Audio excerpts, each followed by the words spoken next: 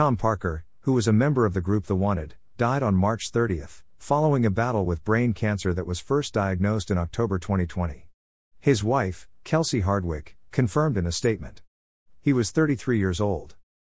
It is with the heaviest of hearts that we confirm Tom passed away peacefully earlier today with all of his family by his side. She wrote in an Instagram post. Our hearts are broken. Tom was the center of our world and we can't imagine life without his infectious smile and energetic presence. We are truly thankful for the outpouring of love and support and ask that we all unite to ensure Tom's light continues to shine for his beautiful children. Thank you to everyone who has supported in his care throughout. He fought until the very end. I'm forever proud of you. As reported by E! News.